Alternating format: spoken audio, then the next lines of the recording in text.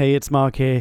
Before we begin today's episode, I wanted to let you know that I had the pleasure of being interviewed on the Venture Life podcast hosted by Riley McGee, our very own king of the ops here at The Unconventionalist.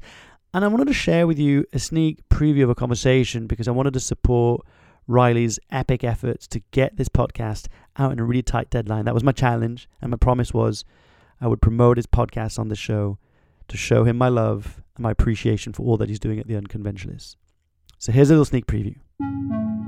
You know, it's funny. It's the first time I kind of reflect back on this, and I realized that I quit I've never got fired from a job. I've quit 3 jobs, which really on the outside sound a bit crazy. You know, the first job, it sounds like a dream job. You live abroad for 4 to 6 months in exotic, or sometimes not exotic countries with super smart people. You hobnob with the movers and shakers of the world. You meet the business executives, politicians, all this stuff. You get everything paid for, you know, luxury accommodation. You get a driver, you get a chef, all expenses paid. You get pocket, you know. And I was deeply miserable, deeply unfulfilled. And I quit that. And that felt scary and crazy because it was everything I knew. And my identity, again, was so pegged to what I did, right? It was so like, oh, what'd you do? I'm a commercial journalist. I live in Kazakhstan. You know, people are like, what? You know, I was 24. I was director of a team. If you'd like to hear the rest of the episode, make sure to go to theventurelife.com and check out episode number 2. Now back to our regular program. Hi, and welcome to the Unconventionalist podcast. I'm your host, Mark LaRouste, and this is the show about what it's really like to turn your message into a movement. I wanted to kick off today's episode actually by saying a big thank you for all the support over on social media, especially on Instagram. I can't tell you how much of a smile it puts on my face every time I read what you thought about the show and how it's making a difference in your life. So please continue to do that. Take a screenshot of this episode and just tag me in your stories, and it means the world to me. So thank you. And if you're new here, welcome. I hope you'll enjoy what you hear. It's a pretty cool podcast, at least if I may say so. And if you do enjoy what you hear, then please go over and subscribe in whatever platform you're using on iTunes. And what would mean a lot and what would help a lot is if you went over on iTunes and left a rating and review. It helped because it actually helps to spread the word because the show becomes more visible, more people know about the show. And I think that's one of the best ways that we can change the world in our own little way. So I appreciate you. Thank you for doing that. And if you're one of those kind of wants to go the extra mile, kind of win bonus cookie points kind of person, then share this episode with a friend, as it's honestly the best form of compliment you can give me. So thank you. I also want to let you know that I'll be opening up the doors to apply to join my flagship Impact Accelerator very shortly. And I'm very excited about that. It's one of my favorite things I do, as I get to personally coach and mentor a group of purpose-driven change makers on a mission to turn their message into a movement. That's right. I want to help you find your voice, own your story, and broadcast your message with confidence so you can have the impact you want. So if you want to have early access to apply when the doors open and snatch those early tickets, then make sure to go to www.markruse.com/newsletter. And in case you missed the previous episode, just a quick reminder before I introduce you to today's guest that Lewis Howes, the host of the School of Greatness podcast and New York Times best-selling author, is coming to London to deliver a masterclass on the 27th of March 2019, where he'll distill all the learning that he's had from his hundreds of amazing guests.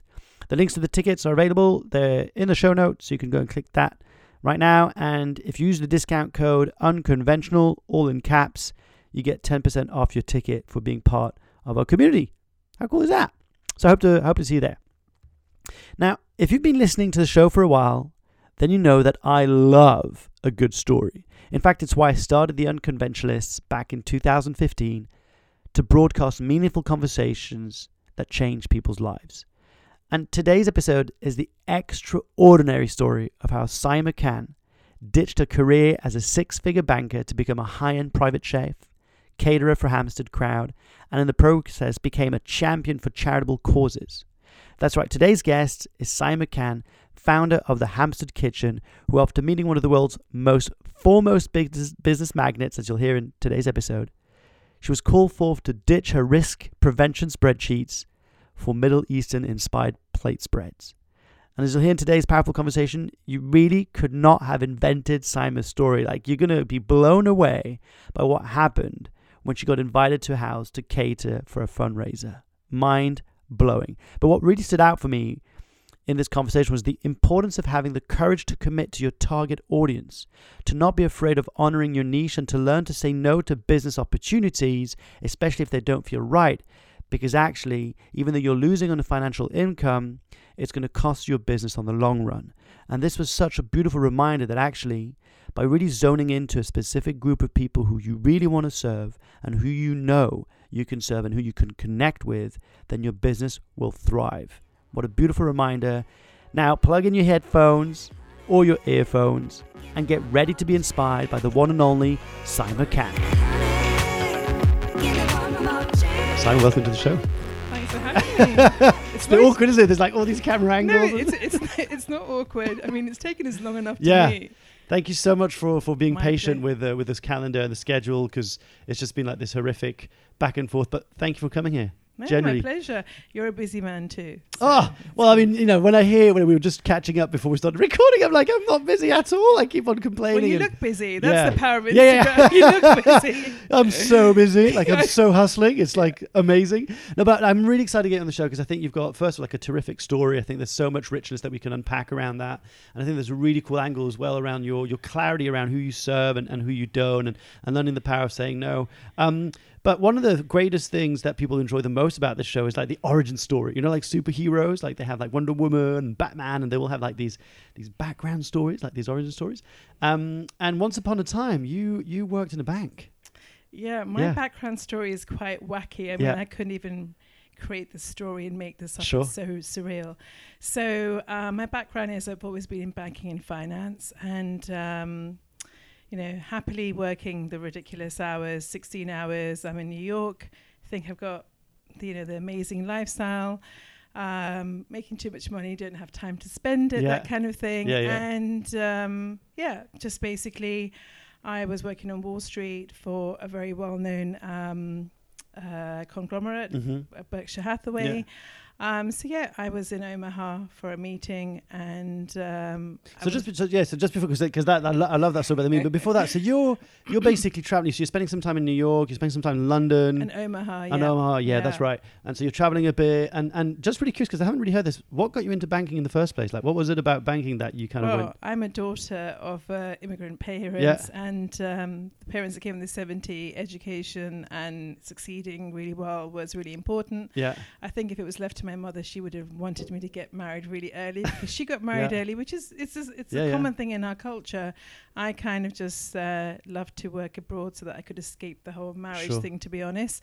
But I was quite career driven. I was always been quite independent, so I wanted to have stand on my own 2 feet. I didn't want to be a daddy's girl or a princess. I loved working hard, but I also, the majority of our money has been spent on not accumulating a property portfolio, but food and travel. Yeah, so that's experiences. I mean, I've spent some ridiculous money on the most amazing trips, and to be honest, those are the things that really have brought joy in my life, and they're creating good memories. So it's been great. 100%. Because one of the things that I kind of read somewhere is that you weren't one of those classic, I hated my job and you actually loved what you were doing, like you were enjoying it. Of course. And I think I've always read those stories, and the thing is, never burn your bridges. I'm still in touch with most of my bosses. Yeah. In fact, I got an email the other day through LinkedIn from my old boss who sent me some beautiful Japanese bowls, and he goes, I always knew you would go into food. Like, how did you know? Wow. He goes, the way you describe food, the way you're open to food, and he goes, I'm not surprised. So I think, and people have read all my articles. So if I had said anything really untowards, you're burning your bridges, and you never know. I mean, I'm now actually on a mini board of a bank. I've been offered a part-time role to just sit and read some papers on some risk stuff, and so they love the fact. Because I missed that. You missed it. I was about to ask you. I missed it. I don't miss the hours that it consumes, but I do miss it, and it's as I still wake up in the morning and the first thing I'll do is go into CNBC. And really? I want to know what's happening in the market. So what kind of banking? Because I am so illiterate when it comes down to banking and finance. But is this what investment banking is? Investment banking, but I mean, I qualified as an accountant. Okay. So basically, it was the financial control, management control. Then I got into risk and front office projects, and then obviously post 2008, it was all about risk projects. Right. So then I was very much in demand, sure. and I was just freelancing and working as a consultant. And that's kind of my route. But everything's happened organically. Yeah. I've just always been open. But my main thing is I want to wake up with a purpose. And yes, it has been hard. You know, banking jobs are hard. Every job is hard. Sure. Even the job that I'm doing now is hard. But there's always an element that you love about it and an element that you detest about it. And this one, the banking thing, was I was far away from my family, and I was also, there's so much time that goes botched up into just sitting on the desk. That's it, 14, 16 hours, and then you come home, you're tired, and there's not much time to do anything else. Just think and process about what your life is about, what you want to do. It's just bang, bang, bang, boom. Bang, bang. Yeah. That's the bad side of it. But one day you're at the airport. I mean, this is the story, like the kind of like the pinnacle moment. If you look at the Joseph Campbell's hero's journey, and you come across someone and you recognize their face. So I see Warren Buffett. Yeah. So ultimately, he's my boss's boss's boss. Yeah. And I'm like, oh my God, should I go and talk to him? And people who know me well, I've always met lots of famous people because I have the guts to go and talk to them. Say hi. He says, hi, Warren, I work in your organization. I honestly look like a stupid 6-year-old schoolgirl. And he said, so where do you work? And I said, I work within your risk department, and I actually create the status report that goes into the board papers. He said, oh, your name must be Saima. I'm like, no way. My name? Because your name is, because it's compiled by me and it has my name. And he said, I actually like your report because it's very clear. I know exactly what's happening, what the issues are. It's very concise. Cool. And I thought, wow, he's registered me in his brain. I was just I was so ecstatic. Yeah. Then we started talking about food, love, relationships. What am I doing here? Because your personality is so not the kind of personality you should have in this banking finance. Did he ask you a question about when was the last time you were excited? Was that? Yes. Yeah. So then we just started talking about food, and he said and I said, oh well, a couple of months ago I had to do this impromptu dinner party for this lady, and I had to pretend I was a chef, and everybody thought I was a chef, and now I have to go and cook in the summer. And he goes, no way. And then my eyes just lit up. He goes, have you ever thought about going into business? And I said, no, I've got to do this. And he said, my dear, you're not living, you're surviving. That's not, you're not, you're just working way too hard. And why don't you consider doing a business? I'm like, yeah, whatever. Anyway, he was going on his little private plane, and he was going off somewhere. And he said, I said, oh, you should come over for dinner one day. We thought he loves steak. Yeah. And so I said, yeah, in New York, when I miss home, I have my little spice box, and I'm always making, curry and dal. And he said, oh, well, that sounds really lovely. I said, you should come over. Yeah, day. Everyone does, casually, oh, you should come over. Come for dinner. Because I'm that kind of person. I'd say, yeah, come over.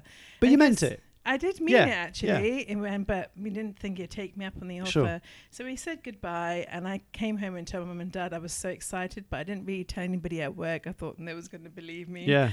And Simon, sorry to interrupt just for a second, because I just want to, I always love unpacking little bits, right? So, I mean, I know, and I've heard you kind of say this, but the fact that he would actually tell you, you're not living, you're surviving, you should go and do this. I mean, you're effectively working in his organization. Yeah. I mean, that is pretty amazing for a leader to go look at one of their people and say, you need to go and do this, or you should look into this when you're meant to be working for the organization, right? But if you've I've read quite a few of his books. Yeah. And if you've read any articles about him, he is, I don't know, he's just an incredible, he's one of my mentors now, so I am quite biased, but actually he will say one sentence and you will go over and over that sentence because it holds so much weight. And if you look at these days, people can just waffle on and on and on and they have no point.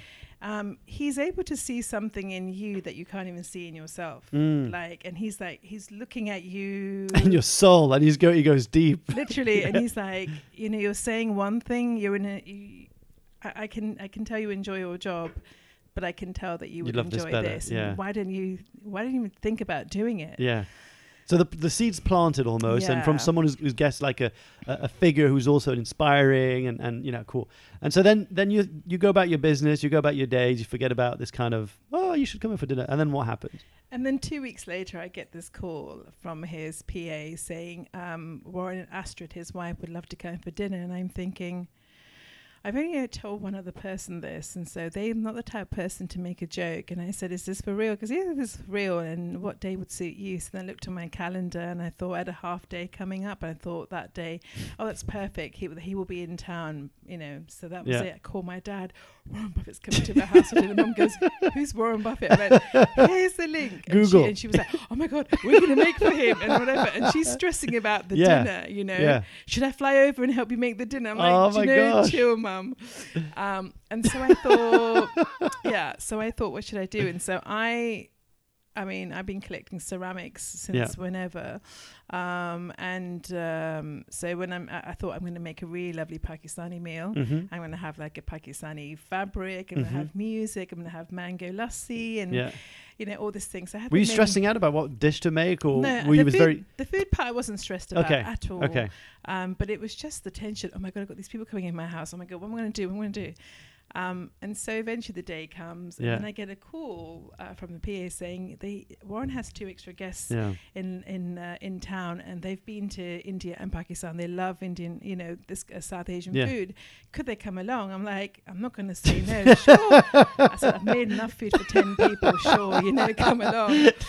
So where I was living, I lived on a floor where our doors were permanently open. There were 4 other guys, and said, guys, you can't come in for dinner. I've got guests coming in. Yeah. And they were so used to me always, calling them over. Why can't we come today? I said, I can't, tell you who's coming. He was like, what the hell? Tell us what's going on. I said, well, you'll see at 7:00 with the guests. So they're all peering outside. She goes, oh my gosh, shut the front door. What the hell's going on? I'm like, long story. Because I'm popping over to your house to ask for sugar. Yeah. So anyway, I said, he goes, it's a really long story because I want to know the story. There's no time. Anyway, so I didn't know who was coming. Who was coming. So I opened the door and I see Bill and Melinda Gates, and I was like, holy, my heart just went, and I was like, this is just surreal. This is like, I can't even process it. Sure. And he goes, hi, I'm Bill and Melinda. I'm like, of course I know who you are. Bill, did you say? Oh, okay, yeah. Just very, very humble. They came in, and I had a tiny apartment there, and so sat down, gave them these little. I said, look, I don't serve alcohol in my house. Sure. I hope you don't mind. No, not a problem. And then I just served these mango lassi kind of shots, and then I was in the kitchen making chapatis, and they were coming in, and then Bill would say, could I have some makan with my roti? And I'm like, makan? Oh, makan, meaning butter. And so they're eating with their hands. And that's when we started talking about food. Mm-hmm. Everybody loves food. We're all foodies. But food and how it brings people together. They taught me a bit about their organization. Mm-hmm. And obviously, that Warren had given this biggest philanthropy donation of 36 billion that had already taken place. So we talked a bit about that. I talked about my dad's village. We have a school there, and we're quite passionate about it. And I'm just, my father left when he was 15. So my brother and I and quite a few of our friends, we raise funds to give something back to the village. Sure. We took something away from it, wanted to give something back. So education was very key, but obviously health. And then they said, we have a fundraiser in 2 weeks' time, and we're getting it catered. But I'm just thinking, it's for a South Asian charity. Could you make exactly the same food, exactly the same way? I said, I've got all the plates. He goes, how many people? About 20 people. We fly you over.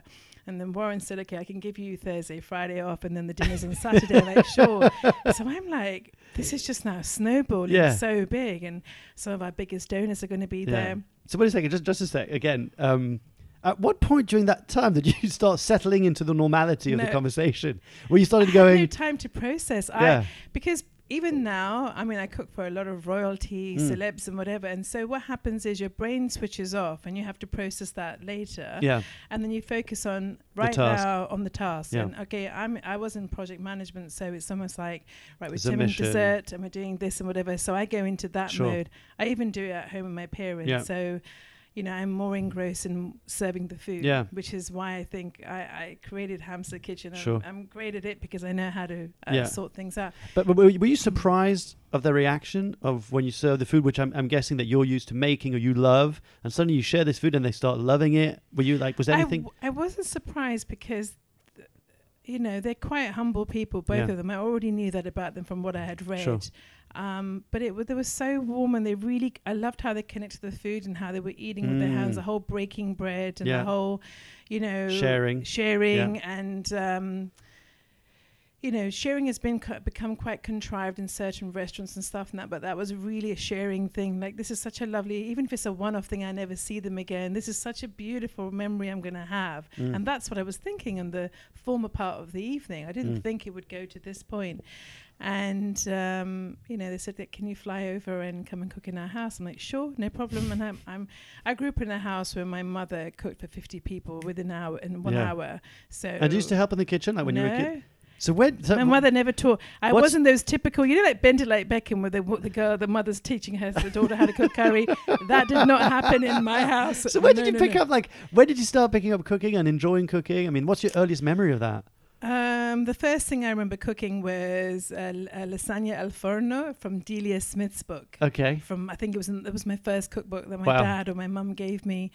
I just saw my mother slaving away and cooking for big functions. I loved her. She would leave the kitchen in a complete utter chaos. And my dad would make one salad lovingly and putting it in a nice bowl. And then he would go into the dinner party, look at this salad I made. And my mother would get really irate when she'd made 12 dishes. So my dad was all about presentation. Yeah. My mother was about quantity and getting the job done. Yeah. So I think I've learned a bit of both. Yeah. Subconsciously, you pick it up. Sure. But when she asked me, so how many people are you cooking for today? She says, I don't know where you learned this and how are you doing this? She's so surprised with this whole business. So it's amazing, isn't it, how we just acquire information without even realizing it subconsciously, how we just kind of observe. I mean, see now with my daughter, who's about 18 months, right? Yeah. She does the same stuff as us. She'll put the shoes on, or she'll do some stuff that we're like, how do you? Oh, she must have seen us do that. I mean, I see that with my nephew and niece in particular. I love how, they're such different characters, but, we are, as adults, we are giving, both positive and negative, sort of messages to the people 100%. Around us. Anyway, this is how I picked up food, and I was never taught. Cool. She wasn't the kind of mum who was going to teach me how to cook. No. She could never get hold of. Yeah. That's amazing. So you go from your first lasagna that you managed to cook, and then suddenly you're now being flown over to go and cook for these guests. But actually, in the middle of that was because I didn't drink alcohol. Yeah. Never did it socially. So my way of getting people together was food. I loved the bringing together. So the part that I loved seeing my mum and dad do was to set the table and people lingering over the table for 4 or 5 hours. But I love that. I love you saying that because in France we have a very similar culture. Yeah. It's like there's a big culture around food. You sit down for 2 to 3 hours for meals. And when I came over to England, it was really surprising for me to see people eating sandwiches at their desks, or not really making a thing about coming together over food. Yeah. So I think there's such a power, and I want to unpack that a little bit later on in the conversation because I think there's such a powerful topic around food as a way of connecting. Yeah. Yeah. So especially if I'm not serving alcohol, so I want to make people drunk with my food. So they come in, there's a Persian theme, there's Persian music, there's Persian cocktails and details, and it's like unfolding, and then it becomes a memorable thing. So that kind of was my thing, and wherever I'd go, and I would never. Don't like shopping for clothes. I love shopping for bowls. It's my Achilles heel. How many bowls do you have? Haven't counted. I'd rather not count it. This Saturday, I was out with my friend, and he was like, we went into a store. He goes, it's dangerous. I said, hold me back. And I came out with tons and tons of bags. I'm like, it's all for the business. And he goes, that cheeky one. I have more bowls and platters than anything else. Sure. They just, I don't know, they look cool. That and roses and rose petals. But they bring you joy. They do. Yeah. They do. So, and it makes something so ordinary extraordinary. Sure. Presentation is key. Yeah. Cool. So you're being flown out. So you go over to this event. I go to this event. So I source the local grocery store. I start prepping in the kitchen, and it's a really lovely house. And I set the table, and then I do a bit of storytelling. I'd say it's breaking bread, and I say, so I understand the charity. I said, okay, so people in the village would make lentils, because lentils go a long way. They'd really have chicken, they'd really have lamb, so rice or some sort of grain. So I said, I tried to connect the dishes and said, okay, this is what a person would eat in the village on a good day. Chicken, probably people can't afford to have chicken or lamb. And then I tried to put some storytelling around it and said, and there was only one fork, there was no knife. And so everything, I want to try for you to connect, with the sight, with the smells, and also touching. And the rules are you can't start eating until your neighbors have got all the food. So, and I don't like serving food on white plates. So a bit racist like that. Poor plates. Poor plates. They've got to be blue. They've got to be black. They've got to be purple. Sure. But they can't be white. It's like, because I'm trying to make a point, because when these sort of clientele go for fundraisers, it's all white with 5 cutlery. So I was making point, 1 fork, 1 sort of bright turquoise blue plate. And so people already started thinking this visually looks really different. Well, wait a second, because I've heard, I've heard you talk about this, because you're in the kitchen. Yeah. You're preparing the food. Yeah. The guests have arrived. And have you peeked in? No, I haven't. So I've set the table. So this is the menu. People have decided to arrive. There's a lot of security, but I thought, okay, it's me for Bill and Melinda. And then when the time comes, I get asked, can the guests come and be seated? I'm sure. I didn't see the name cards go up. Oh, they had like name tags on. So I was only there to set the table, and then somebody else was putting the name cards. So when I walked in, and then I saw who was there, and I went, "Why is this happening?" I saw the Obamas, the Clinton, Bernie Sanders, Charles Koch from Koch Industries. I saw Mark Zuckerberg and Sheryl Sandberg, and there were some other sort of key donors, and I was like, "Hi," and I was just sweating. And I was just wearing like a stripy sort of t-shirt with like a stripy, the butcher's kind of apron. I said, "Hi, I'm Saima. I work for Warren's organization." They came up to my house for dinner a couple of weeks ago, and they just wanted me to cook. And this menu is it's called, breaking bread, and these are the rules. You can't start eating. And so you're telling these people who've probably eaten the most lovely places that just, please just share. And, if I wanted this to be more authentic, you'd be sitting on the floor. Sure. But I'm sure that some of you can't be cross-legged. Yeah. So already you could see people were engaged, and then I was coming in with all the fresh chapatis, and there was rice and stuff, and I was going and serving it around. This is amazing. This is really good. Oh my God, you know what? This is whatever. Yeah. Then I just left them to it. Then I was called in. Yeah. And then they asked me what region I was from and why I was making this food, and said, loved the storytelling. And they had raised, I think there was more than $1 billion that was raised that afternoon, I was told.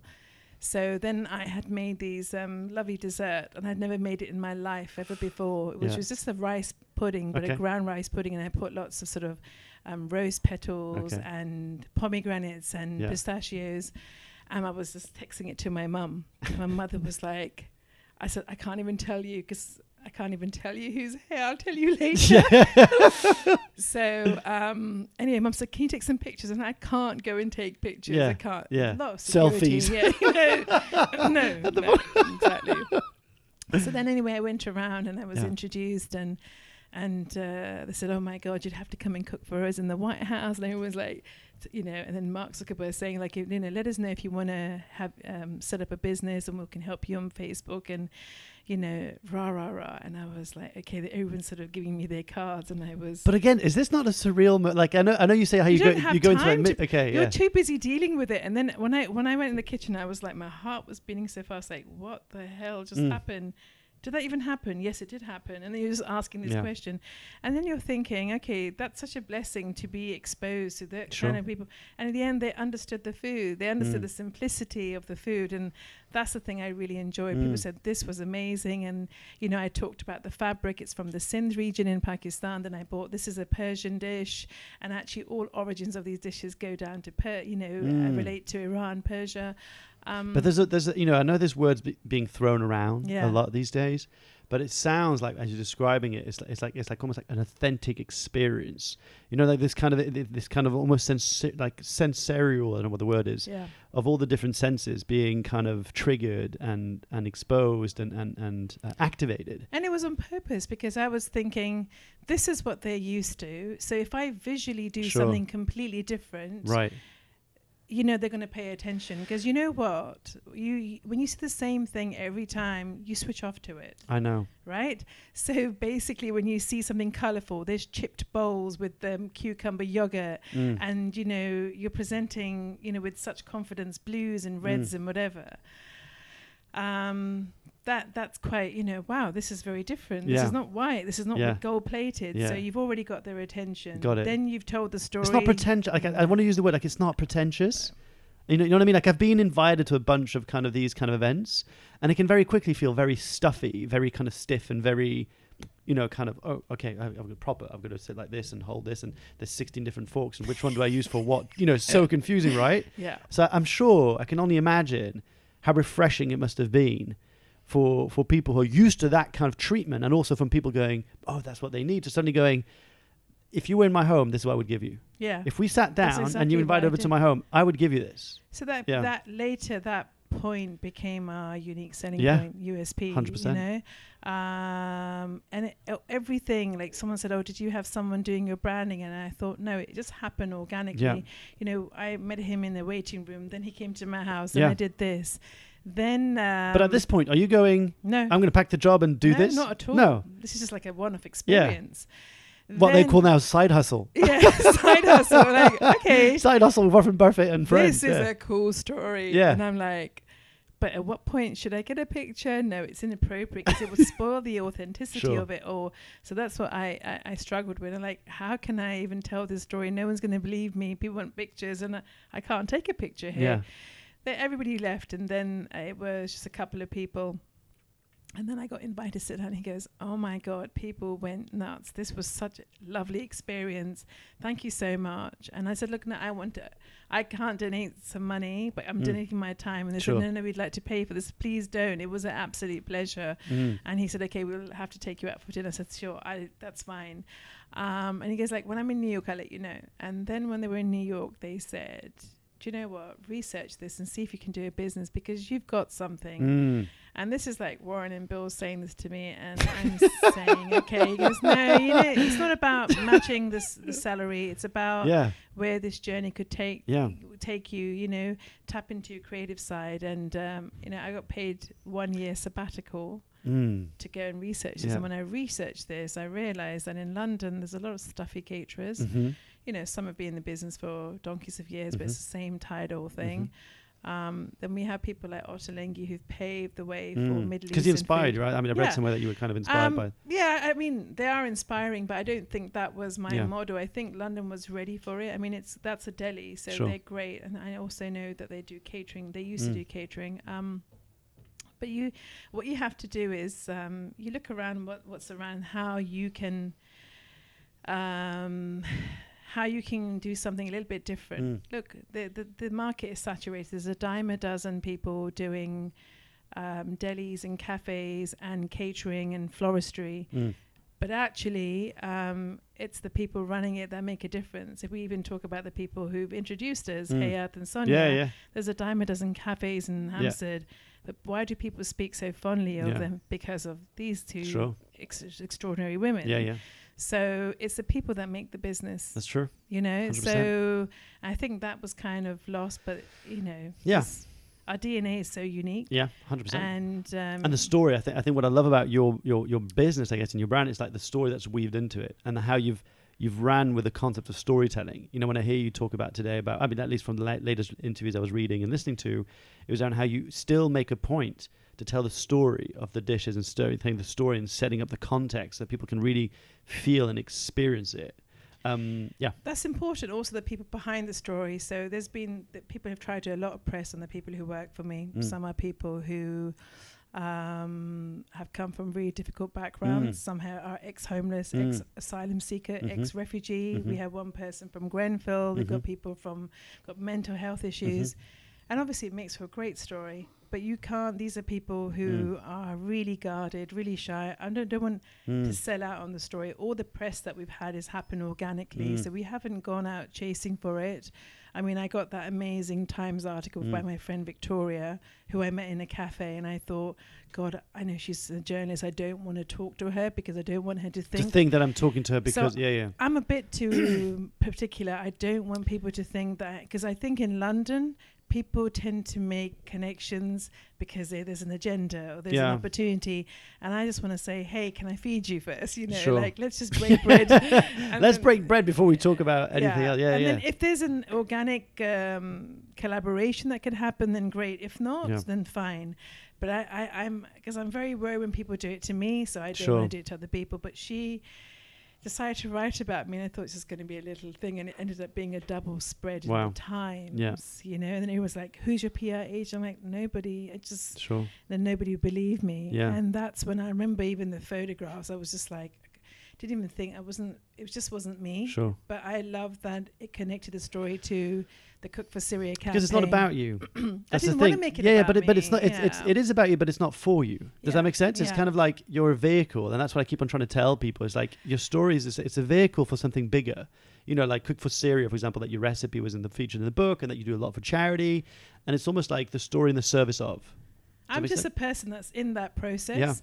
But if you look at, I think I was very particular about how I didn't want to be perceived, you know. And I think if you read a lot of stories, it's about the person. The business kind of gets lost, and I didn't want it to be about that. Neither did I want to go around saying, "Oh, my life is perfect" or whatever, because there's a lot of hustling that happens if you had to work really smart. And you know, a lot of businesses fail within the first year, especially in the food industry. So you know, people are thinking, "What makes her business tick?" Well, it's me. You know, 100%. Because you could have the same food and the same thing. You can copy recipes, you can copy ingredients, but you can't copy people. That's just a fact. So I just want to go back, because I know listeners are going to go, Mark, what happened next? We're sitting on the edge of our seat. She's taking a year something. So just to kind of like, I guess like a bottom line version, you then start researching, you realize that there's actually there isn't this thing that's happening that's being. But also, it's really different working for someone and being sort of working to their time schedule, and you have to ask for time off, and then suddenly when you have all this time, and I remember Warren saying to me, when he is human beings, when we have an abundance of time and money, we squander it. 100%. And actually, when we have less time, have you noticed when you have less time, you're more resourceful? Yeah, and you do it. Yeah. If I gave you 24 hours to come up with this, you'd do it. If I gave you 6 months, you'd do it the 24 hours before. Exactly. Yeah. So I caught up on sleep, and then my waistline started to get bigger and bigger. But I found it liberating, not because I had a personal trainer. I was rushing, so I quite enjoyed having no timelines. But then I found it hard to create the timeline. It's really. People think it's so easy to run a business. It isn't. You have to drive yourself. You've got to be your boss. You can easily sit and watch a couple of movies on Sky or whatever. That was the biggest misconception I had. Before I quit my job to start my business, I thought, when I have my own business, I'm going to be waking up at 6 a.m., going to the gym, going to do this, going to do so much things I can't do now. And it's been the hardest thing to be disciplined and to find like a way for you to hold yourself accountable. Because exactly what you said, you've got to be your own manager, your leader, the entrepreneur, the accountant, motivator, the HR, everything, 100%. But I think also it's great. I read a lot of books on entrepreneurs, and I do a lot of but I love neuroscience books. And I realized that you've got to find, it takes a long time, that you've just got to be confident with your own pace. And yes, some people wake up 4 o'clock in the morning, good for them. You know, great for them. But I've just tried. I don't know. I've just shut a lot of noise off and just thought, okay, what feels right for me? You know, so I wake up in the morning. People say you should do your creativeness in the morning, and I know I have to get my admin. I've got to pay my staff. I've got to check all my invoices being paid. I've got to do that. That's the first thing I do on a Monday morning. Then I don't look at the bank and I don't look at the fees, whatever, after that. And then I start to think, okay, what do I need to do during the week? But anyway, going back to the year, then I just started to, I painted my house. I did all the things I wanted to do. And this is what year is this, by the way? 2012. 2012, yeah, because that's when the year that you set up. Yeah. Okay, cool. But it takes time. I love that HSBC ad where it says it takes many nights to become an overnight success. Yeah, that's I think one of the first one who said it was Abyss Stone. Yeah. One of the co-founders of Twitter said it took me 14 years to become an overnight success. Or something like that. Yeah, exactly. And so, but people don't realize the quiet hustle that happens. But there's a lot of work, and then it's can I do this?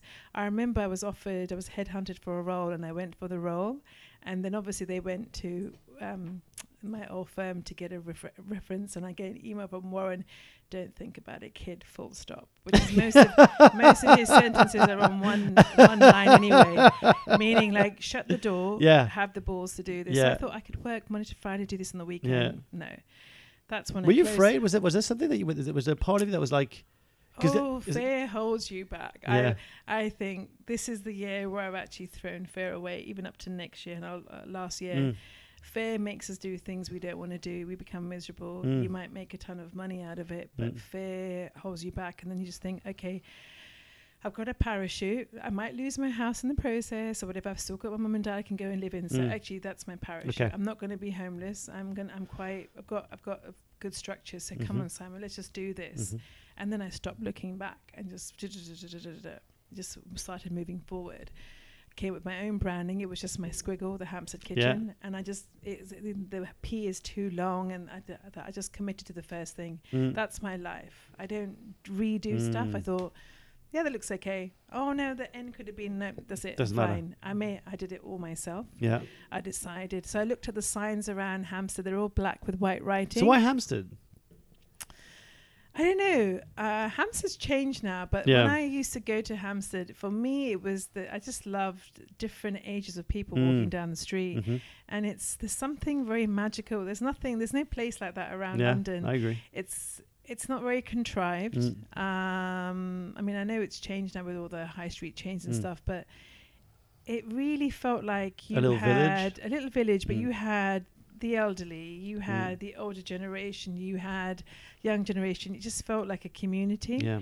And the Hampstead Kitchen, I don't know, it just felt old school, old money. Yeah. It wasn't. I was never going to call it the Knightsbridge Kitchen. Yeah, the Chelsea Kitchen. Because that evokes another type of kind of clientele. Yeah. And actually, incidentally, most of my clientele are not in Chelsea and Knightsbridge for a good reason. Yeah. No offense to anybody who lives there, but it's a certain area. I get that. They want flashy, they want things, and they want a name drop that our menu is £1,000 a head, whereas in Hampstead and neighbouring areas, people like to feed their guests, and they're not sitting there telling them how much it costs. No. Okay, they'll say, okay, she worked for Warren Buffett or she cooked for Bradley Cooper or whatever. Yeah. That's cute, but nobody ever mentions it on social media. Well, there's also something about Hampstead, because I've been living there now for 4 years, and so we often bump into quote unquote celebrities, from the Sam Smith, the Ricky Gervais, and all these kind of people. And there's an unspoken rule for people who live in Hampstead, which is don't bother anyone. Like, just let them be. Just say hi, whatever. But when my mum was coming over, she was like, okay, where are we? We're going to see some celebrities. And I'm like, no, these are like unicorns. You don't go and annoy them and go and speak to people. You'll smile at them. You meet Jonathan Ross. You've seen Russell Brand. Yeah. You just say, hey, how's it going? And that's it. You don't say, oh my God, you are. Yeah, can I take a selfie? No. But it's that's the worst thing you can do. But that is something that I enjoy. Also, you've got like a massive park. It's almost like a village. There's little pubs, like labs, and all these kind of boots. It's just there is a kind of very family, kind of chilled out vibe. It's very down to earth, and there's not. And so it is very less pretentious. 100%. And I was inspired. So Philip from the Hampstead Butcher, I always wanted something with the or something and something. So it just feels really old. And so the Hampstead Butcher is what it is, but it's so cute. It's like the local butcher. So I thought I wanted to do I think the first name I came up with was just like Mama's. Was the first thing and then I put out to my friends and they said, oh my God, it looks like I don't want to have my mama's cooking. I'm going to go to my mum's house to have mama's cooking. So I pinned that idea. But that was the idea behind the business, was like you would have a meal just like, like a home cooked meal. Yeah, but it wouldn't brand very well. So the Hampstead the Hampstead Kitchen is much better. I'll put it up. So it just came to me one day and just felt right. Yeah. I think everything I've done in my business so far, it's been impulsive and instinctive, and it just felt right, and it felt really old school. And then I started thinking, okay, black with white writing, and then it kind of snowballed. And I want to have a black a blackboard, and I'm going to have pomegranates thrown onto it. And the original design on my website, it's still the same. Mm-hmm. Everything has been the most ridiculous story. So I was doing Airbnb. This guy came to stay in my house. He ended up knowing somebody at Google. And then she and her husband decided, they were Lithuanian, but really clever in design. And they helped me design. They put my ideas into, and made it my dream come true. And so, it's all these people who you've just met by the way, who have been part of the business. Then another couple who came and stayed with me, then looked at the UX feeling of my, the design was amazing. User experience. User experience, user experience. And so they were staying with me, and they did it all free of charge for me. Wow. So and then I went to their wedding a couple of years ago. These are all people who've been part of my journey, the quest, right? And so now when they've seen that Hamster Kitchen has grown, they all feel a big part of it. Yeah. Like we couldn't even imagine that it could be like this. I said, neither did I. I'm with you there. But it's crazy, right? Because like fast forward, one of the things, there's so much stuff I'd love to unpack with you. One of the things is, I came across you actually the first time on Entrepreneur magazine when they shared your story of getting hit with was it £125,000 tax bill or something like that because the laws had changed. Yeah, and Jason actually interviewed me for his podcast. Oh, as really? Well. Yeah. Okay, cool. Yeah, so you got smashed with this tax bill, which basically wiped out everything, all the money that you managed to scrap together. I think you had hundreds of pounds left in your account. That is right. Yeah. This time last year, I was not a happy person. Yeah. So now I think back, I've survived it. Mm-hmm. But it was really interesting because when the article came out in print, I had so many men contact me. And what was really sad, that some of these people couldn't even tell their spouses that they'd gone through this. I know that one person actually committed suicide because he couldn't pay for it. So it's not a small thing to deal with. Yeah. Tax laws change, and because this was unexpected. Is that unexpected? People try to dodge it. People try to leave the country, but no one really talked about it. It's a bit like mental health problems. In the bottom line, for someone who has no idea what it was, what happened? Because you left in 2012. Yeah, the banking world, right? But I wasn't in New York. So basically, before that, a tax law had changed and there was targeting certain people who were earning a certain amount. Like a bracket. Right. Like if you're earning a certain bracket, then you owe a certain amount. Yeah. Okay. And people have an umbrella scheme. Some are legal, some are illegal. Some had limited companies, and so the government knew that they could go back 5 years and. Something that was legal then, they said, okay, we're going to change this law, and anybody who was earning this much and had a limited company and did this. So it's sort of, what can you do? Yeah. So I think when I found out, I cried. Yeah, of course. And I thought, right, suck it up, got to deal with it. Yeah. So I started looking under the cushions. Yeah. Liquidity is an issue. Sure. So obviously in risk, I know what liquidity, operational risk is and stuff. So liquidity kills your business. Yeah. I think cash flow is the one that people don't understand when they set up business about. I could look on paper that I'm making 30K or whatever it is, but if your cash flow is non-existent, if your liquidity doesn't exist, how are you supposed to pay bills? My business was and is making six figures, right? Food business, that's quite successful, right? Yeah, 100%. But nobody has that amount of money lying around. No. So then I started, do I sell my flat? Do I do this? Didn't tell my parents because it's my issue. Got to deal with it. But is it shame? Because what we're speaking to, what is it? Is it shame, not wanting to burden someone else? No, because you're grown up. This is your problem, and you've got to deal with it. Okay. And my mum and dad are retired. Their money is there. I want them to enjoy. They worked really hard. But you told other people, like your friends, you spoke about it? I told my friends initially I had managed to find £105,000 selling this, that, and whatever. And then a couple of people I started sharing to, not close friends, were gloating. Your business gone bankrupt, like something negative. And that was really interesting. That was because it's all been really good up until this point. I'm like, no, the business is a success, but it's the money thing. So this happened last year? This happened last year. So I didn't understand in the article. I thought there's something that happened early on in your business. I paid it in February last year. So gosh. This came, the tax bill came last July 2017. But it took me that much. Okay. Right, it took me that long to put the money together. Then I was 20K short. And then my friend saw I was so upset. A banker friend, she goes, life is too short. And she doesn't like loaning money because money comes in the way. We wrote a contract and she said, you got 3 years to pay the 20K. I paid the money to her by last July. I just lived on lentils. I did not go on holiday. I just wanted to pay. Were you touched by her gesture? Were you? Yeah, I mean, I still get very emotional talking about it because nobody really cares for one another. And, you know, yes, she's very well off, but the fact is, I didn't want the money to come between us. I've been in situation where I've loaned money to people, and the relationship falls apart. And that friend meant the world to me. Yeah. So, you know, and also from an Islamic point of view, when you actually shouldn't take money from anybody, but if you are desperate, when you see them, you always say, look, I haven't forgotten your money, because it's about keeping that the relationship. The relationship. Yeah, money does, and it does that in families. You know, you look at in terms of inheritance, families break over money. Let's not talk about Let's not open that can of worms. Moving on. Yeah, but just to name one thing is that money's an energy for people, and like there's a relationship that you have towards money. And there's Daniel Priestley taught me this, one of kind of my partners in business is this idea that carry around £1,000 in cash in your wallet. Notice all the emotions that come up from it. That will give you a relationship to money. So if you're thinking, I'm going to get mugged, I'm going to get taken advantage of, I'm going to lose it, all these fears that come up, it amplifies basically like it's evil. It's evil. I've seen money from. I've got affluent clients who have ridiculous amounts of money. Okay, they worked hard for it. That's their money.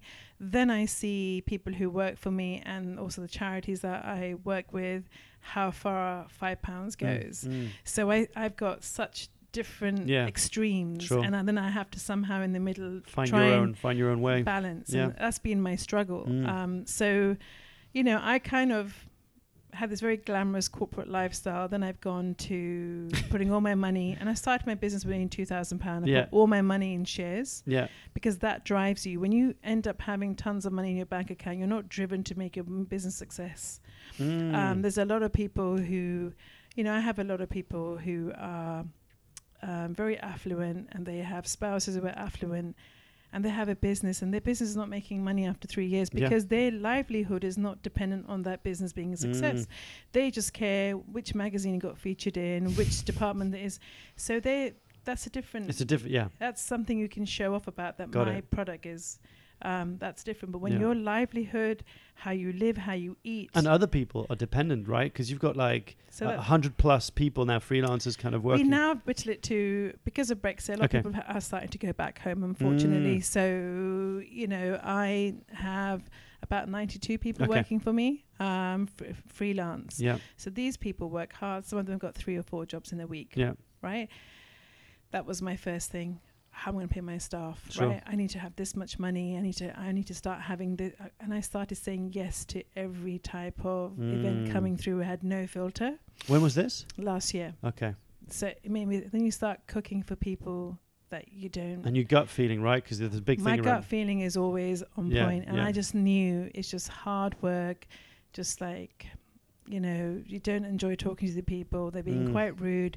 But you got to do it for your team. And then when you do it, when you're on the actual day, you're so drained. And so the whole year, like, you know, when you do it in the beginning of the year, you look at the year, but the year before, I can't remember anything up until September. Just grinding. And I was miserable. I wasn't eating properly. I was putting on so much weight. I was just really, really miserable. But I knew I had to do it, sucked it up, paid off my friend. And then in September, that it was like my spring. I came alive. I thought, where have I been? And this is what we're going to do. But first thing I did was go on a little break. Went with my friend has a place in Greece. I went there and I sat there and thought about, if I didn't have to worry about anything right now, what would I do? And I put those objectives, and I came back with such a different vigor, and I started streamlining my clients, streamlining my business, putting money away, and okay, this happened. What could happen in the future? I've got to think about liquidity. I've got to have this money to start looking at how I was living and what I was spending my money on, and sold a few things. I sold a lot of jewelry. I just was looking at where the money was going. I felt like I had a handle on my life. And then I realized that it was, it's all been about the business and the people who work for me and the charities. And I got lost somewhere along the way. Yourself, you mean? Yeah. Yeah. And it was a bit of self-love. You know, I remember going to a refugee camp in 2016. I couldn't process what you see on TV and what you see there. I couldn't process. And I just couldn't understand what was going on. My hair was so itchy, and I hadn't eaten for 2 days. I just got a scissor and I've got really long hair, cut my hair off. But when I cut my hair off, it didn't feel like I was Saima again. So I've been on an emotional journey. This is the thing, people don't share that part of the business, but you are your business. And we all go through it. But because that's how we connect. We connected on the TEDx talk, I think, right? I think you saw the TEDx talk, and then we got introduced by LLS Cafe Superstars. And it was that journey is not spoken to about enough. The reality of like the behind the scenes of the glamour of Instagram posts, of the beautiful curated photos that we put out. Yeah. The actual hardship that comes with running a business, trying to put yourself out there, trying to do something different. It made me fall out of Instagram for a while. Yeah. So I didn't feel the pressure to create content or pressurize and follow. I said, okay, if I do get the followers, then what? Am I doing a book deal? No. I've been asked, and I thought no. Because I'm a businesswoman. I said, I need to make money. So what do I do? Oh, should I do recipes? But how does that translate into more money? So then I look at my objective about how to be successful and think about what am I doing? What would I, and it's almost like, oh, these people are doing this. I should be doing this. There's pressure to do it. I got off that treadmill and thought, okay, what do I want? And what it came to is like, you need to take care of yourself. Yeah. And that's what I did. Yeah. And the moment I've done that, I was able to look at the clarity of my business and streamline things. And now I'm just so much happier than I was last year. Like my team have seen it, and we're working less, more smarter. But you went through a storm, you know, like it sounds like you went through a bit of a storm, and you get caught up in the eye of the storm. We all go through it, but no. And I've started to become a bit more vulnerable about it. But people sometimes take vulnerability as a sign of being weak or being a failure. I don't think the tax thing wasn't a failure. It was something that happened. Tested. And we're all tested in different ways, emotionally, financially, physically. You realize who your friends are. I've made so many beautiful new friends, and I have some really amazing friends who also are being tested in different ways. And you know, I have that support network now, you know, where people will just say, are you okay? Do you need anything? And I hope I'm the same for them as well. Yeah. Like, you know what, I'm feeling really down. Okay, a friend of mine bought a new sofa recently and like, let's go and buy some cushions. So I find such joy in such small things now. Because I think when you've gone through something like that, you begin, I mean, even yesterday I just sat on my couch, like a couch potato day. And I usually I would feel guilty about it. Oh my God, I should be doing something. I didn't. I just thought, I owe this to myself. Yeah. You know, we work really hard. Yeah. People don't see that side of things. I mean, I've seen how you set up this thing today. It's not just getting on the mic and talking. There's a lot of, we have to align our schedules. We have to be very clear what we want to talk about, but there's a lot of work that happens behind the scene. You know, people don't appreciate it. And there's something like also that I think we both kind of we were talking a little bit off mic, which was around this idea that a lot of people have this perception of what running a business is, or like what this idea is. Like I set up an Instagram account, I have a few kind of T-shirts made. Everybody wants to be an entrepreneur. And you should go and Bumble business. That's a classic. I sometimes go there to network with people. I'm an entrepreneur. Like, really, what's your business? It's just nothing. And, you know, it's just a sexy word. It's not a sexy word. No, it's really hard. It's exactly. In French, entrepreneur comes the word entreprendre, which means to do. So it's basically like what you're just doing all the time. It's like you're just doing stuff. But one of the things I heard you say, which I thought was really cool, and I've been trying to bang on about this for ages, is that your website within 3 seconds conveys what you do, what the experience is, like what to expect in 3 seconds. It's like someone like, and I think I heard, correct me if I'm wrong, but I think you said you had identified these 2 different kind of characters, 40-year-old males, and then the families in their 50s plus, right? That's right. And so 85% in Hampstead kind of area. Yeah. That's a really, because obviously look at the way, I have friends who work in Google, right? And so look at the way we look at websites. It has to load quickly. It has to appeal to you visually, even before you read the words. There's a photo of you standing there. I think, if I'm not mistaken, I was checking this morning on my phone. There's a photo of you in this beautiful kind of attire, kind of like a chef kind of attire, and then there's a room with an experience, and people are sitting down and there's smiles, and within a second, my brain, without even reading the words, goes, oh, there's something about food, something about experience, something about this person. Yeah. I don't want to say we just create food, we're creating a dining experience, right? And so that actual picture was taken in Regent's Park. One of my clients who randomly, she found me on some street view thing, and she ended up being such an amazing client through her. I've got so much work, and I got into the whole WPO, YPO world of all these successful billionaires around the world, right? Who would have thought? Yeah. And it's about being open and saying yes to things that you just don't know where that journey takes you. And so I said, could I come to your house and have someone take a picture, and you just have a normal dinner party? But rather than focusing on the pictures I was supposed to take, I was just thinking, I've got to feed these people. You see what I mean? I can't do a photo shoot in my house because I'm thinking, I've got to cook all this food, it's going to go to waste, I'm going to have to go call my friends. And then I can't make food just for Instagram. It has to be for people. Purpose, so food with purpose. Yeah, so that picture was like, what can I do that would explain the word curate? And I thought, okay, it would be me, but it would have to be the client, and it had to be, but you're not pinpointing on the food. It's like, it's an experience. It's an experience, and it took you ages to come up with that sentence, right? Curating creative, Yeah, because I think I remember when my website was like food with style, food designed, and I just thought, because I didn't think too much of it, but then later on, when we realized who we were cooking for, who our clients were, and I said curated was a beautiful word, because it is curate. It is curate, whether it's simple or ornate or formal or casual, it is curate. It's intentional. Yeah. And it's an experience, because the people we want to cook for have a good memory, and there's obviously people who don't get it, and that's fine. It's fine. Oh, the guavas weren't ripe enough, and I'm like, well, I'm sorry, it's not seasonal. You should go to Marks and Spencer's. I like Marks and Spencer don't do seasonal fruit.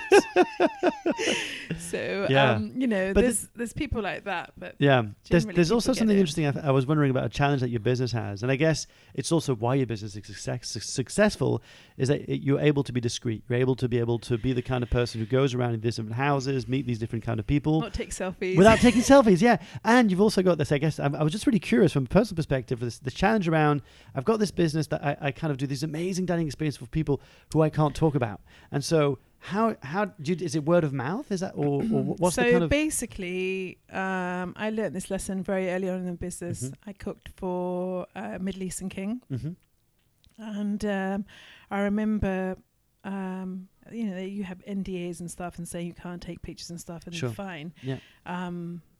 And I'm sure if I mention all that stuff on Instagram, I'd get more work, but more work from who? Exactly. It would be the new money, who I don't really want to cook for. I'm not being judgy, but that's just not my clientele. It's a clientele from other companies, but not mine.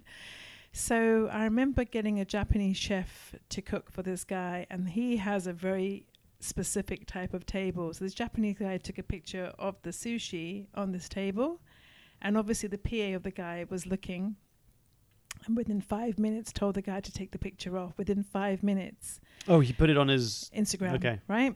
And then the PA calls me and said, you know what, we're not going to work with him again because he shared that picture. And I told the guy, this was a really big client. You've made me look stupid. And the lesson I learned from that is, like, people are paying attention. I have some really well-known celebrities following me. Under pseudo names, and then they've told me, but what people want to know is, like, I've called you to my house, have you shared it online or not?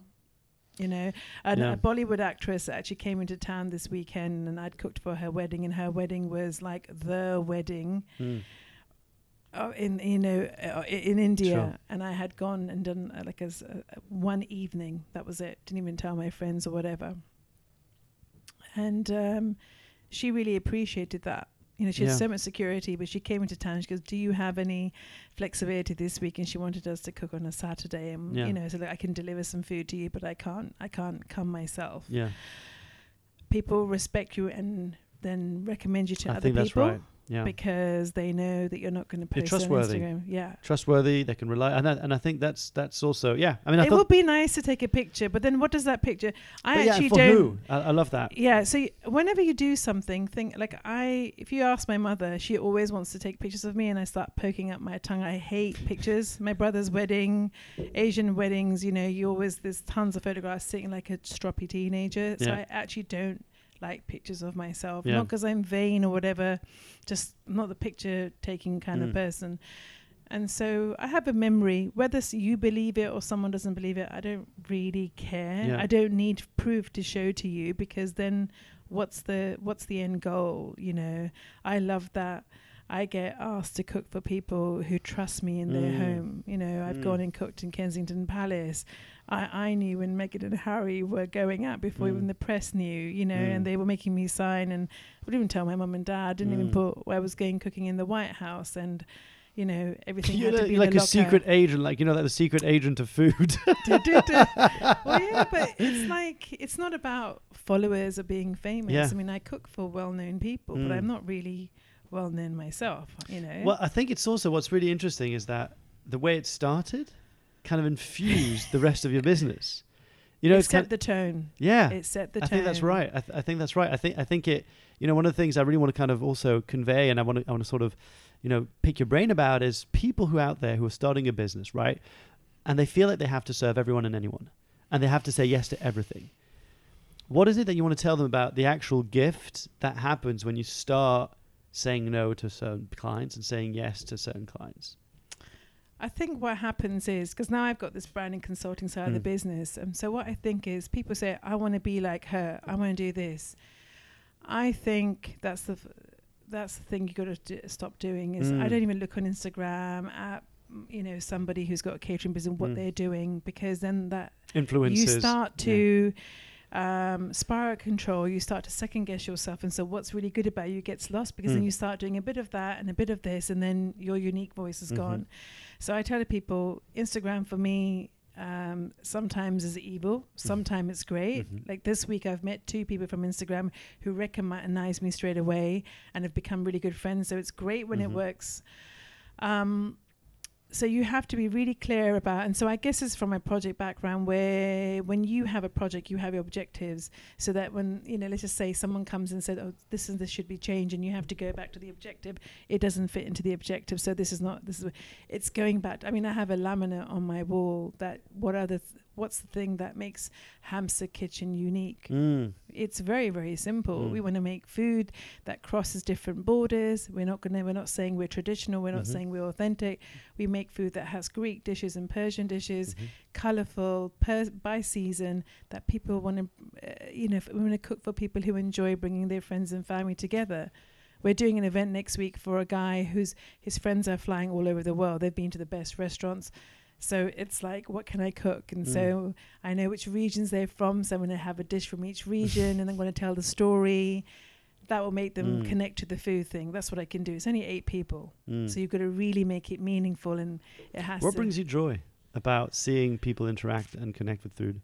I like it when they try something really simple. We have a dip called the Obama dip. So simple. Spinach, garlic, onions, and yogurt with rose petals and a little bit of dill. And I love how people just eat that and think, oh my God, what the hell is this? Yeah. Or our slow cooked lamb. People love our lamb. Yeah, it's free range, organic, is good premium lamb, so people enjoy it. But I love that it's so simple.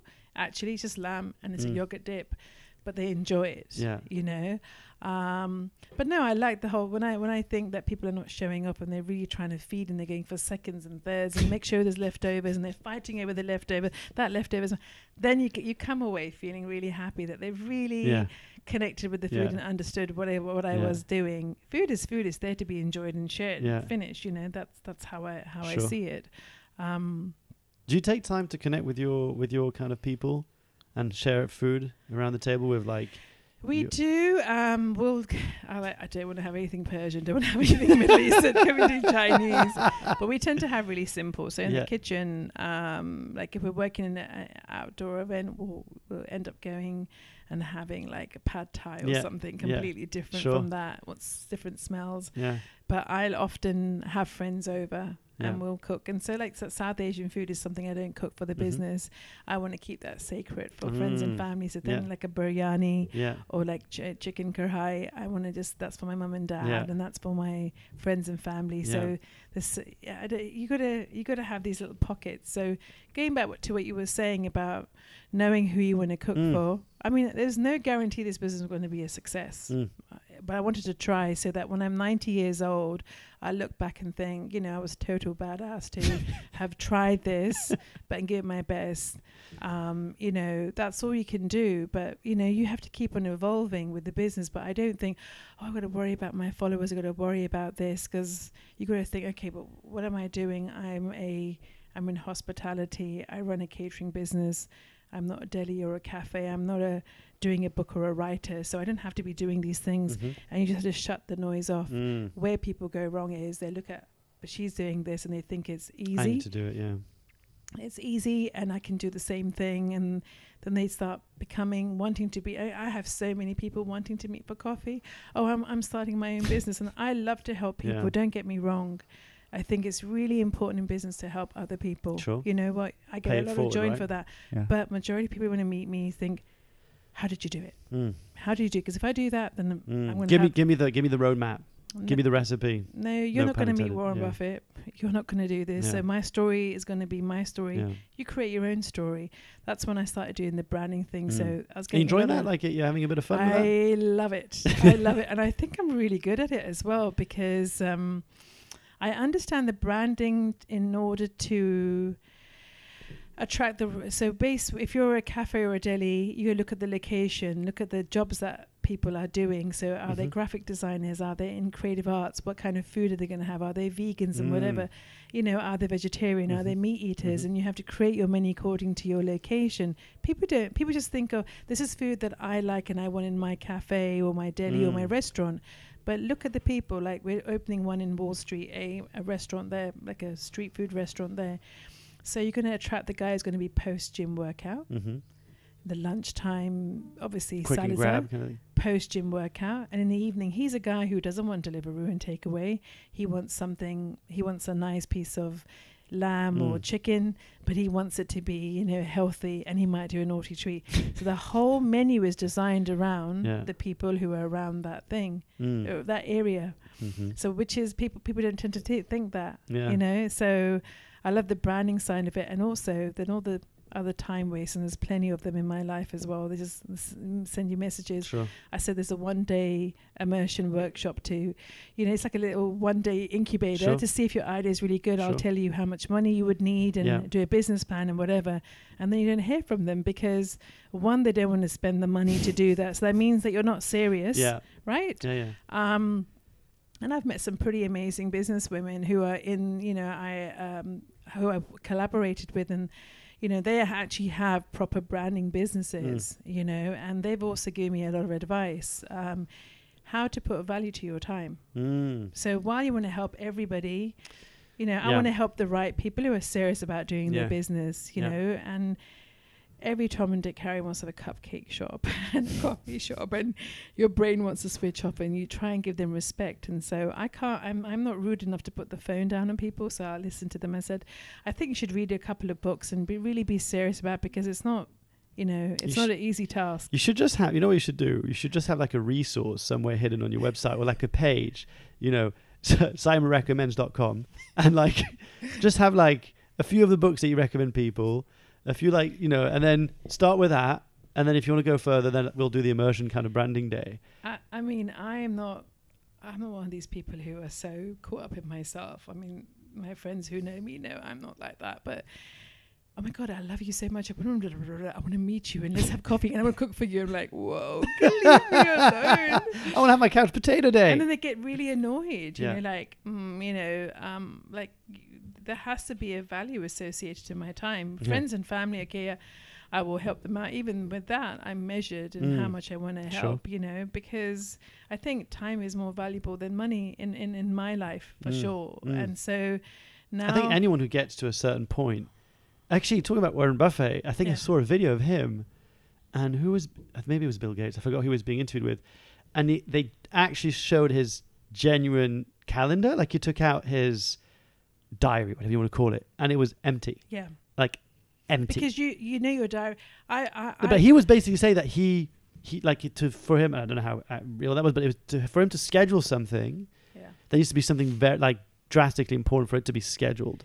But my schedule's in my head ingrained. I know exactly. You know, I've just started getting myself, you know, in the fitness way. You know, I know I need to get out of the house at 6:00 but I like to have an empty space where I can kind of dictate what happens, and that I'm still busy, but I'm busy doing, you know, things that are important. I put my rocks in, but it's been like weeks since I've got to put things in my diary, and I think that's when you know that you know how to prioritize stuff without putting things down. Okay, like a meeting like what we're having today, we have to schedule it because you've got meetings, I've got meetings. But the everyday stuff you can just do. He plays 15 hours of bridge. Yeah. So he calculates in his head, I'd played 8 hours already, so I need to, you know, do, you know, 7 more hours. Yeah. So then he thinks, if I do 3 tomorrow, I'll do 4 over the weekend. Yeah. He doesn't need to write it down, you know. Enough. So these are people who are inspiring to me, you know. So I've been given a right kick up the backside about focusing on what would you say? Health. What would you say is, because we're coming to the end of the interview, and I'm just realizing like, there's so much more I can unpack, but you know, it'll be for another time. Yeah. For someone who's kind of, you know, you've managed to create food experiences for a vast, diverse group of people from all backgrounds and wealth and so forth. What is one thing you've learnt about people in the process? Oh, I don't know. Whatever walk of life you belong from, food is such an important part of your day. Some people are unfortunate enough to only have one great meal a day or one great meal a week. But I would say to people is like, we're all in such a rush right now, and that we need to, it's kind of going back to old-fashioned values, old school. And those are my kind of clientele, where you come together and you enjoy food. And you could do that. There's various organizations who do some amazing things around food. So during Ramadan, there's the Ramadan Tent Project that feeds about 300, 400 people every night for 30 days. Wow. Everybody's welcome, different race, color, religions. Even if you're an atheist, you can come along, and you're sharing food, and you don't know who you're sitting next to. You could be sitting next to someone who's homeless. And so food for me is not just like, oh my God, I'm such a foodie, I like this restaurant. Food, I think, is a great way. It's when you kind of submit yourself and you're your real self.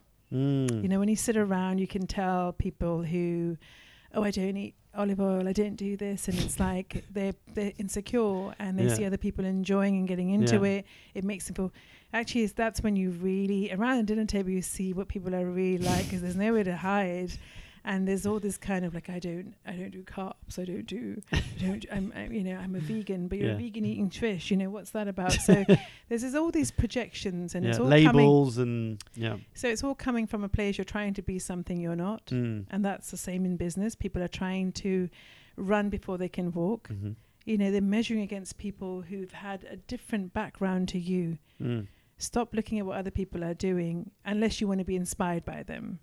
But I think food can teach us a lot. When you go to the village, it's so primal, it's so authentic and organic. No one's there to impress you. They might kill a goat for you or kill a chicken, and that's an honor because they only do that for special guests.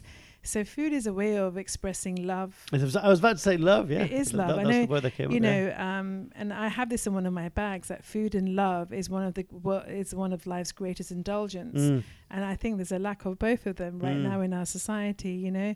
I hate eating on my own. It's my pet hate. So I try, if I'm cooking for something, I have a lovely network of friends. I can always call them over.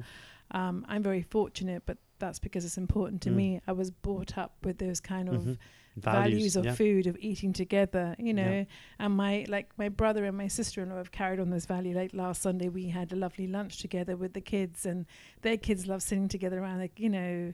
So it's what you pass on to your generation. So for the people that I cook for, I want them to have a lovely memory when I leave. I don't want to be transactional. Yeah. And last year I had to do a lot of transactional dinners and lunches, and I hated it. I just didn't feel like myself. I really disconnected with my business. I got to a point where I wanted to run away from it. Yeah. When you service the wrong kind of people who are not aligned to your business values or your personal values, you fall out of love with your own business. And I'm falling back into love with my business. And why did I set this up? And what do I really enjoy doing? And I thought, right, you know what? Let's just stop doing the fair. So I'm now working less hours and focused on really making sure that I cook for the people who are going to enjoy the experience and see the value in it. So I'm doing a lot of stuff for more corporate men who love the banker to food story. It really resonates with them, and they always donate. So when I tell them about the people who are working in my organization, you know, it sort of resonates, and I get like a lot of donations just by talking about it. So I also feel like, you know, those sort of events go far. But again, longer. I think it's you know, it's like even just sitting across you and hearing you talk about it, there's something very enrolling. You know, there's something very engaging in the way, because you feel like it's real. I think, especially in today's world, I think there's a thirst for truth. Yeah. You know, I think we're gagging for truth, for more people to be aligned with who they are and who they say they are, what they do and what they say they do. And so when you talk about, you know, I think I've even heard you or read somewhere say that you, I don't know if you still do, but you used to cook at least Sunday warm meals for Grenfell Tower. You know, that might be the only warm meal they have all week. You know, when you hear you say these things, you kind of go, oh, how can I help? How can I come? And you said, you know, time's a great way of helping out. Sometimes time can be the best thing you can do, whether that's sitting with someone to hear them share their story, play a bit of football, what have you. But people listening, how can they get involved and help if they want to be able to take part in some way and help out or contribute or whatever? What's something that can you people... see, there's lots of things that are on your doorstep. On my road, there's a few old ladies. I have to eat some of their lovely Victoria sponge, you know, sugary buttercream cakes, because sometimes the wash, you know, go and do their shopping for them or whatever, washing. I think it's opening your eyes and just talking to people in your community. Like the other day, we saw this guy who was really lost. I thought he's got Alzheimer's or dementia.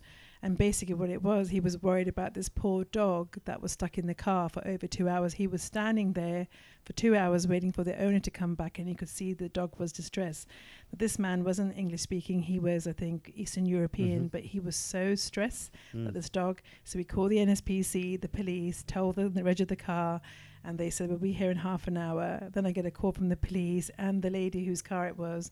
The actual lady had dementia. She forgot where she'd parked her car. No. But meanwhile, the car had been broken into. The dog had been rescued and given water. This all happened when I was off to a meeting and I saw this guy. I could have chosen to ignore the guy. He couldn't speak English. He couldn't talk to the police. I'm not saying I'm a savior. What I'm trying to say is that we can all help. I get that. If we just pay attention, if we get off our phones, you know, we're all walking like this with bad necks, and it's just about talking. Then I was on the train, and the same evening, same day, I was with a friend, and then this guy, we were talking about moving on. He goes, yeah, I've moved on from my divorce, and I've done this, I've paid off my debt. And I'm like, yeah, high five. And he wanted to celebrate that. It was a random conversation, and I don't know. I think people are very fascinating, and food is very fascinating, and it's just making time for both of them, really. Yeah, that's all. How people can help is just open your eyes and see who you can help out, even on your street. Cool. It might be just a kind word. Yeah. Love that. I've got a couple last questions before I do that. I want to take a moment to acknowledge you, Saima. Generally, I think you're a really cool human being. I love like what you're doing. I love what you're about. I love how what I read online, what I was listening online, is very much what I see in front of me today. It's the same. So I think that's very special. And I think also the fact that you're using food as a medium to connect people is such a powerful medium. I think it's because it translates into any language, you know, any belief, any religion, any sexual orientation, any label you want to add, fill the blank. food breaks through that. You know, you breaking bread, right, was like your menu, or at least, yeah. So thank you for doing that. No, I genuinely want to say that. I really enjoyed it, and I'm glad we finally got a time to sit and chat properly. But I hope that's how I've come across. You know. Yeah, 100% is what you are. And I've got all my guests go through the same last kind of questions. What's one thing most people don't know about you? That I can be very sensitive and very shy. Mm-hmm. People think that I'm total badass and confident, but small things can make me upset, especially like with family and friends. Little things can make me feel very, I'm sensitive. So as my mother calls me, she calls me a minstrel, like tough on the outside and soft in the middle. A lot of people don't know that about me. Cool. What does being unconventional mean to you?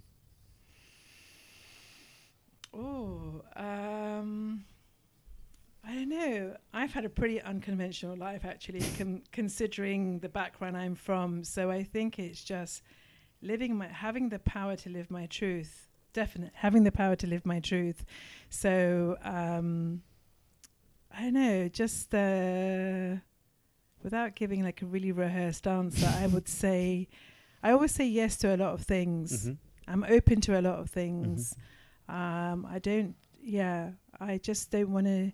I don't do the cookie cutter type of lifestyle. Like my life, honestly, compared to a lot of people, it's very weird and wonderful at the same time. But it's my life, and I love it.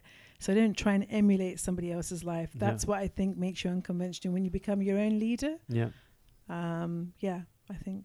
Love that. Yeah. Really cool. The final question, wrapping this up. Piccadilly Circus. You know the digital screen boards that you see on the top.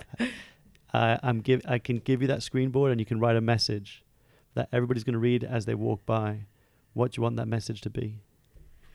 I would say feed someone you don't know, and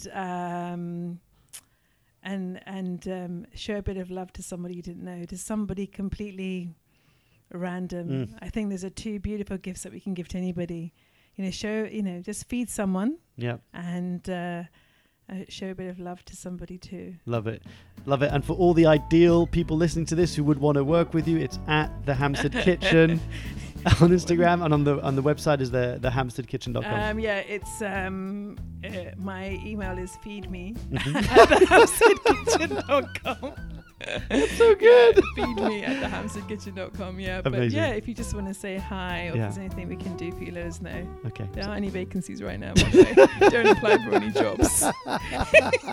We'll let you know if they are. Saima, thank you so much for coming on the show. Really genuine pleasure. And we'll have to meet up again at the Le Fille or at S Cafe. I have to feed you now. Yeah, 100%. Because we have now bonded. That's it. Amazing. Okay. Thank you so much. Care. Bye. There you have it, folks. I hope you enjoyed today's guest as much as I did. If you did, make sure to let me know over on social media by taking a screenshot of today's episode and tagging me at Mark the Roost. And of course, you can find the Hampstead Kitchen at the Hampstead Kitchen. And I so appreciate you for doing this, because it really shows that you care, and it just lights up my day. So thank you for spreading the word. And as always, if you want to support the show, the best way you can do that is to go over on iTunes to leave a rating and review, subscribe, and share this conversation with a friend who needs to hear what Saima had to say. And a couple of reminders before I leave you to go roam and wild. I'll be opening up the applications to my Impact Accelerator very shortly. So if you want to get first stabs at snatching up the places, make sure to join my email list over at www.markdrews.com/newsletter. And if you're a fan of Lewis Howes, he's coming to London on the 27th of March 2019. And I know for a fact that he'd love to see you there. So tickets are available in the show notes of today's episode. And remember, because you're awesome and are part of the Unconventionalist tribe, you get 10% off the ticket by using the discount code UNCONVENTIONAL, all in caps. Now, I don't know about you, but I was just so blown away by Saima's conversation around, that crazy story when she opened up the door and saw Melinda and Bill Gates, and then what happened next when she ended up going to the charity fundraiser and all the who's and who in the world were there. Isn't that great? Just amazing at what happens when you start committing to something you're passionate about and has an impact, and it's calling you forth to really live your purpose. But before I let you go, I just want to say one last thing. Make sure to tune in to next week's episode, as we have a very exciting guest back on the show, and not just coming on the show, but taking over. But I'll explain a bit more about that next week. Thank you for being here. Thank you for your support. Thank you for being you. And I mean that, because the world needs more you to be you. So go out into the world and have the courage to make an impact. Until next time, I'll see you soon.